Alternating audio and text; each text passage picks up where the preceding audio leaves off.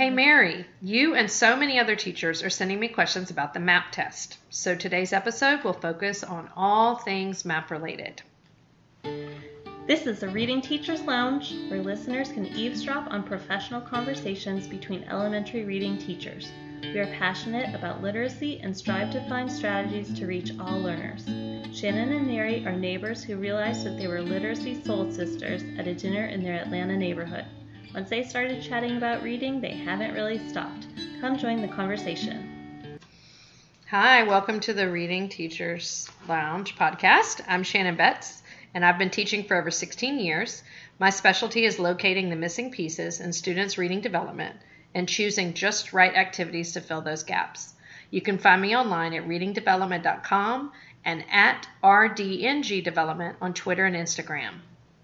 Hi, I'm Mary, and I'm a reading tutor. I have taught in all elementary grades. I have Orton Gillingham training and have been helping students with reading issues and dyslexia for more than 10 years. I love talking all things teaching, and I also believe that humor goes a long way when asking students and teachers to do hard things. I'm excited to share with Shannon and learn with all of you. All right, thanks for listening and welcome. So we decided to make a podcast about MAP. We decided to make an episode about MAP to follow up on our beginning of year testing episode because we work with school district that has MAP testing, and so we have just done it with our students. And I have been giving a workshop and teaching teachers in my district about the MAP testing. And Mary has had lots of questions, and other teachers that have gone to the workshop have had follow-up questions. So I thought we would just take a whole episode. I actually have a lot of parents who have a lot of questions about interpreting what does this score mean? What does this mean? Is this valid? Does it make sense? How do I understand it? So I am really excited to learn with all of you guys today. I actually had all of those same questions less than a year ago. So we're now 2.5 years into MAP. And for a year and a half with the MAP testing, I had no idea what it was. And I really didn't like it because I was used to the STAR test and it gave a grade equivalency score. And after using that for 10 plus years in 2 different school districts, I was very comfortable knowing how to interpret that data and what to teach with students based on those test scores. Mm-hmm. And then MAP came on and something just got lost in translation with our training with it. And a lot of teachers at my school and at other schools in my district were very confused about it and just weren't sure. I saw that so much, even with myself. I think when you start teaching for multiple years, you see the pendulum swing and another test comes down the road and another interpretation of something comes down the road, and you're expected to become an expert in it all. And for me, I didn't feel like I was being adequately trained. So I can understand why the teachers were not able to really understand or be able to re-explain and have the same questions that the parents are asking me. And I'm sure as a teacher you were in that position. Yeah, even the students had questions. And so that's so last fall, so about a year ago, we were starting year 2 with the MAP. And I remember catching my principal in the hallway and really complaining about the test to her and saying, I don't understand why one of my students has a 9-point goal improvement and another student has 21-point goal improvement. That's so unfair. How am I going to get that student to improve by 21 points? And how can you hold my salary and my teacher performance standards accountable to this student's test score? The pressure is real. Right. Yeah. And I just said I didn't like it. And then fast forward to mid-year scores, and I still didn't understand a whole lot about it. But I was doing data conferences with my students, and one of my students was a very conscientious, diligent little boy, and I said, okay, you've got a score of a 178. And he looked at me and he said, what does that score mean? Am I on 2nd grade level? Am I where I should be? Am I 1st grade level? Am I 3rd grade level? I don't understand what my score means. And I just put my pencil down and I just really looked at him in the eye and said, I don't know what your score means either, but we're going to find out. And that moment is what started me digging into the MAP data. And as soon as I started learning about it, I fell in love with the test. I learned more and more and liked it more and more and more. And so as I learned more, I shared it with my students, and then I started sharing it with a few teachers that I've worked with in the district. And then I've shared it at a couple local conferences and workshops at different schools, because every teacher, as soon as I share it, they just want to know more about it. I have to commend you, because I think that the piece about honesty and talking with your student is so genuine and so important in building that bridge and the relationship with the student. But not only that, then you're modeling for the student, okay, I really am on your team, and look at how I'm working hard to help you succeed and work hard, and I am going to actually take ownership for this part of my job and really dig into it. And I think that a lot of teachers are so stuck in the place where, they're fearful of their administrators and appearing vulnerable and not looking like they have a clear understanding, for fear of being reprimanded for not understanding. I think that you have hit a really strong piece, especially in the district, and in my experience with people who just are so overwhelmed and bogged down by all of the teaching expectations. One more expectation, especially something as important as universal screeners, specifically MAP tests. It's really commendable. I can't wait to learn more. Thank you. Well, I try to model lifelong learning for my students. And so if I don't know something, I say it, and then I show them and talk through how I research it, especially with the internet, with so much information at our fingertips. My one more sage piece of advice is that I share with my students all the time is, guess what? The smartest people ask the best questions. Yeah, I like that. It is true. That was one of the most smartest. That was one of the smartest students in my class, and it was a very good question that he asked. Yeah, absolutely. So MAP stands for Measures of Academic Progress, and that already defines something, because it's a test of growth. Mm-hmm. Unlike other criterion reference tests and things where it's just seeing what the kids know and if they're on grade level or not, this one actually shows you what the students know and what they don't know. And I'm all about developmental teaching and giving the kids what they need, and not, teaching them at frustration level. And what I love about the MAP is they're going to be assessed on the level they're on. So if they're in a 4th grade classroom, but they're on a kindergarten reading level, they're going to get kindergarten questions. Yeah. And then they will be assessed to see if they make it from kindergarten level to 1st grade level. So it's targeted. It's targeted assessment so that you can target your instruction. It's adaptive assessment, and so the questions adjust as the kids answer. And so that just resonates in the whole philosophy of education. Yeah, me too. So the test is made by the Northwest Evaluation Association, and currently we're working on 2015 norm reference data. Okay. So it is comparing scores with a test group of, okay, this was the average growth for someone in that grade at that score. Mm-hmm.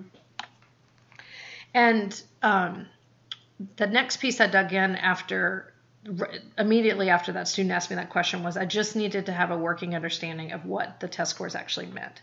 Mm-hmm. So the MAP scores are called RIT scores, R-I-T. It stands for some numbering scale, but now the NWEA people just say RIT stands for Ready for Instruction Today, because that's showing you at what level they're ready for instruction. Where is their instructional level? Oh, got it. To teach them, because their instructional level might not necessarily be their grade level. Oh my goodness, that is yeah blowing my mind already. Yeah. And so you can search online and find a lot of different tables of what actual score they should be at in August of a certain grade, and in December or January of a certain grade, and at the end of a certain grade.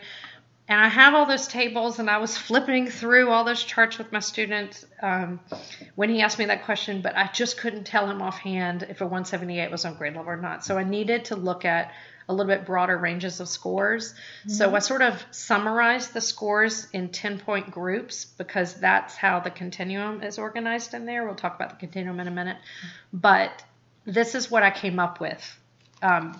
Using the NWEA tables and a lot of other tables I found online, but I just needed a working understanding of, scores within 10-point ranges. So 110s, 120s, 130s basically are below kindergarten. 140s and 150s are kindergarten. 160s and 170s are first grade. 180s are second grade. 190s are third grade. The early part of the 200s are fourth grade, and the later part of the 200s and into the two teens are fifth grade. And so the points get a lot tighter as you get into the higher grade levels, and it's harder to get points improvement. And that's why the kids that are higher level have smaller goals. Oh. So that's why that student who had a 9-point goal, she was above grade level in my class last year. So she only needed to gain 9 points. But the student who needed to gain 21 points was at the pre-K level, and they were just asking me to get them into the kindergarten level. But because there's 50 ranges of points between the pre-K and kindergarten level, that's why he had a big goal. See, interesting. So the math scores are pretty close to that too. You can look for those tables online, and we'll link to them in the show notes. That was just a working knowledge, so that when that student said, what is a 178? Then I could look at him and say, you know what? You're almost on grade level. You're just slightly behind. And so I've internalized those numbers now, and I can, quote them offhand. They're a little bit different than those norm reference tables, but it's a good working knowledge. That is good working knowledge, and it makes it much easier to think, oh, kindergarten, 140, 150. Okay, so let's see here. Okay, so who gets tested? In our district, we have kindergarten through 8th grade uses the MAP test, and the kindergarten through 2nd uses a test called the growth test, and then the 3rd through 5th uses basic subjects. And so in kindergarten through 2nd, we take a math and a reading one. And then in the upper grades, they take a reading, a language, and a math test. And then there's also a science one. Oh, that's right. I forgot. We do 3 tests a year. We do the beginning of the year, middle of the year, and end of the year. And it's looking for growth. So when you take it at the beginning of the year, MAP uses a norm referenced comparison to set a goal of where they should be from fall to winter, and then where they should be from winter to spring. So norm referenced is when they're just comparing them to their own performance to themselves with other people who are common to their performance area. Yeah, so even if they're on a 4th grade level, let's say they're in a 4th grade class, but they're at a kindergarten reading level, they have data of other kids who are in 4th grade and at a kindergarten level. What kind of growth did they make in that grade at that score? Ooh, that's a good job. Norm reference always throws me. I have studied it for a while now, but it is important. So this is where we're really looking at just the progress that they're making against peers who are similar to them. Yes. And so, and they're looking to see, can the student meet their goal in the winter, and can they meet their goal in the spring? And so how is it related to instruction? So this is where it really becomes key. I'm going to go backwards a little bit and explain one way that the score is calculated, and then talk about how it's related to instruction, okay? Because this is the big aha that I did not realize until I started digging into the student. So when you get a score for the students, you get a reading score and a math score, since I'm 2nd grade, and I'm part of the lower grade growth test. And I was just using that basic score to try to figure out what to teach them. So if I saw that they were at a, kind of 1st grade score, I looked at some things for the 1st grade, or if they were on grade level or above grade level.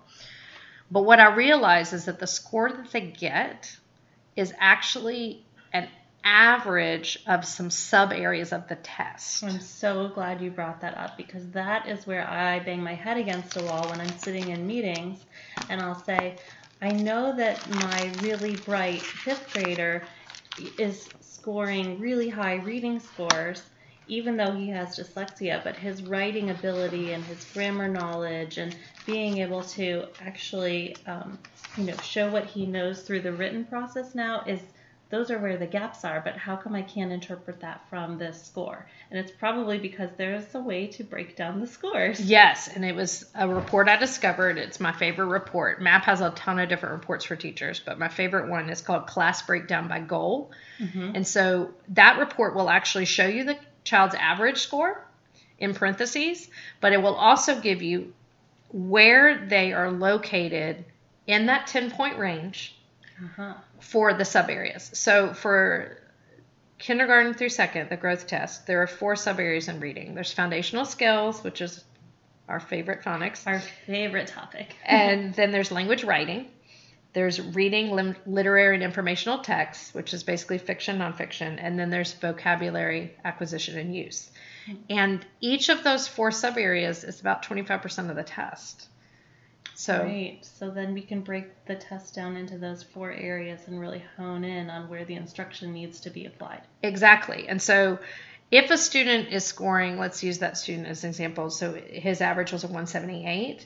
So then I had to go on that report, and really in those sub areas, he should be at a 178 or in the 170s in all 4 of those sub areas. Because if that's his average, then that's his typical performance. So he should be in the 170s. But in the real world, that's not necessarily true. No. So when you start looking at that report, and we're going to link to this in the show notes so you can, because sometimes it's hard to describe what we're saying. So you really need a visual.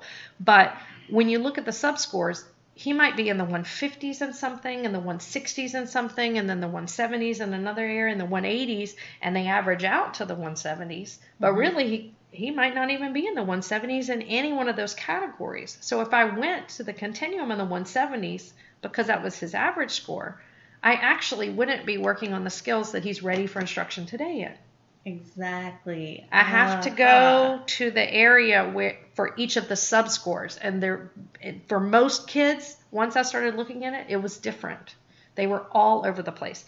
I had one student, the one who needed to get 21 points improvement. His goal was in the 150s. Okay, that's where I was trying to get him by the end of the year. He'd started in the 130s. I was trying to get him 150s. His vocabulary score was in the 110s. Right. It was the lowest score you can get. He was an English language learner. And so I needed to get huge improvement in vocabulary in order to come close to getting him to his goal in the 150s. Wow. If I didn't really work on that vocabulary with him and just sort of generally worked on some of the areas where he was low in, he wouldn't have even come close to his goal. So you really have to figure out what their scores are. Interesting. For each of those sub areas, because that's what's going to tell you what kind of instruction they're ready for with that RIT score. I think that this, also we can generalize it with the math scores as well. But I also often see it when I'm attending a meeting too, that their math scores, they might be really good at quick computation, but have really poor algebraic skills. Oh, my geometry scores were in the tank. Right. And so I really worked hard on my geometry unit after I saw that. Right. And I actually had better test scores in math last school year than reading. Great. And the reason being is that I actually gave more weight to all my math sub areas. I neglected my reading sub area of language writing, and my students didn't make much improvement in that area. And so because of that, I had a lot of kids not meet their goal just because of that one sub area. Yeah. Even though they made huge improvements in foundational skills and huge improvements in vocabulary and the comprehension, that language and writing is so important. So I've adjusted my teaching this year, and I'm giving a lot more time devoted to the language and writing skills because each of them need equal weight. Well, what's really interesting about that is that it's really reflective teaching that you were taught to do so early in your pre-service training, is to be so reflective about the teaching. But also, you can look and say, oh, good, I see I put more weight in this area. However, I need to readjust my goals and change my instruction the next time I teach it. And that's kind of the blessing of a new school year. Or even if you're starting listening to this podcast right now at the beginning of the school year, being introspective and actually really using the data to your advantage is what you're saying. This data is really valuable data. It's not just a test score that's on a sheet of paper. It really does tell you a lot about what the students know and what they don't know yet. And so the biggest piece after you understand the test scores is to go to the continuum. I've been quoting not The Godfather where they say go to the mattresses, but Meg Ryan in You've Got Mail when she says go to the mattresses and she does her little punching. Instead of going to the mattresses, go to the continuum, because the continuum is everything with MAP. So what they have done is they have broken down all the skills at all those 10-point levels. And so if a student has, a 20-point goal for the year, then you're going to need to look at 2 lists on the continuum. You're going to need to look at, plus 10 points and then another 10 points. But they've listed every single skill, and they've also listed how they test it. Oh, so they might. So like there's sample questions. They do have sample questions, and so they have some charts where they will actually show you how they're asked it. But on the continuum has nouns and verbs on it. So it starts with a verb, and then it'll list which is what they have to do, and then the noun is what they need to know. Oh my goodness, how wonderful for teaching the language of the test. So what I was looking at today, I was looking at pronouns, because we're about to teach nouns and pronouns, and I was looking at how the skill of a pronoun progresses. Yeah. And so at the beginning, let me pull it up.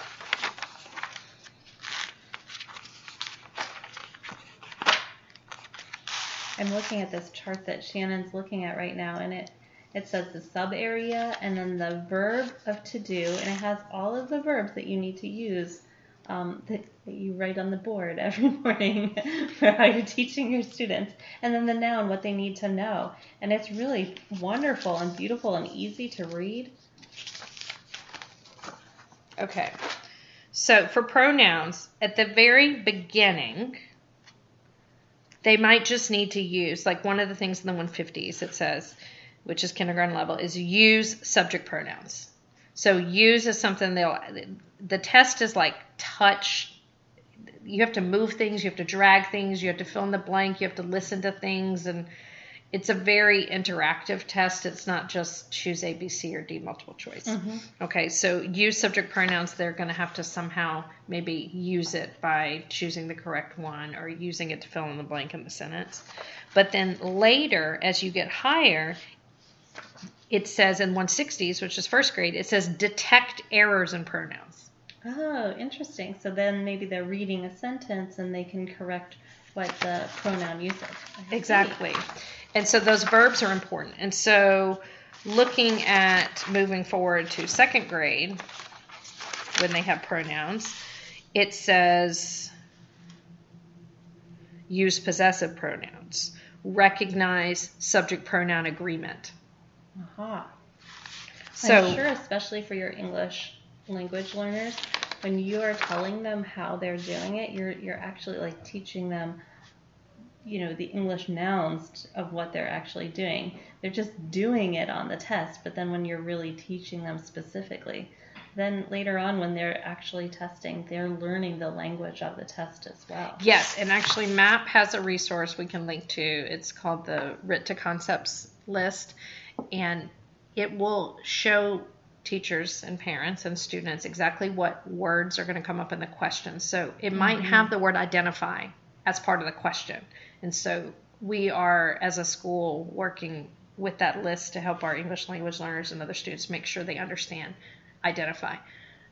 On the kindergarten test on that list, it says estimate in the 150s. So any student who is getting questions in the 150s is going to see the word estimate. So they need to know what that word means in order to answer the question correctly. Interesting. And so that's a helpful resource from MAP. This has been enlightening.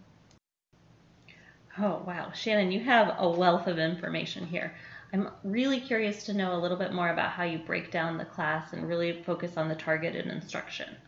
So I created a little document where I looked at the class breakdown by goal report, and I looked at each of the sub-scores and wrote down, okay, this student is in the 130s for this, the 140s in this, the 170s for this. I'm just making up scores, but basically looking at each of their scores on foundational skills, language and writing, literary information, and vocabulary.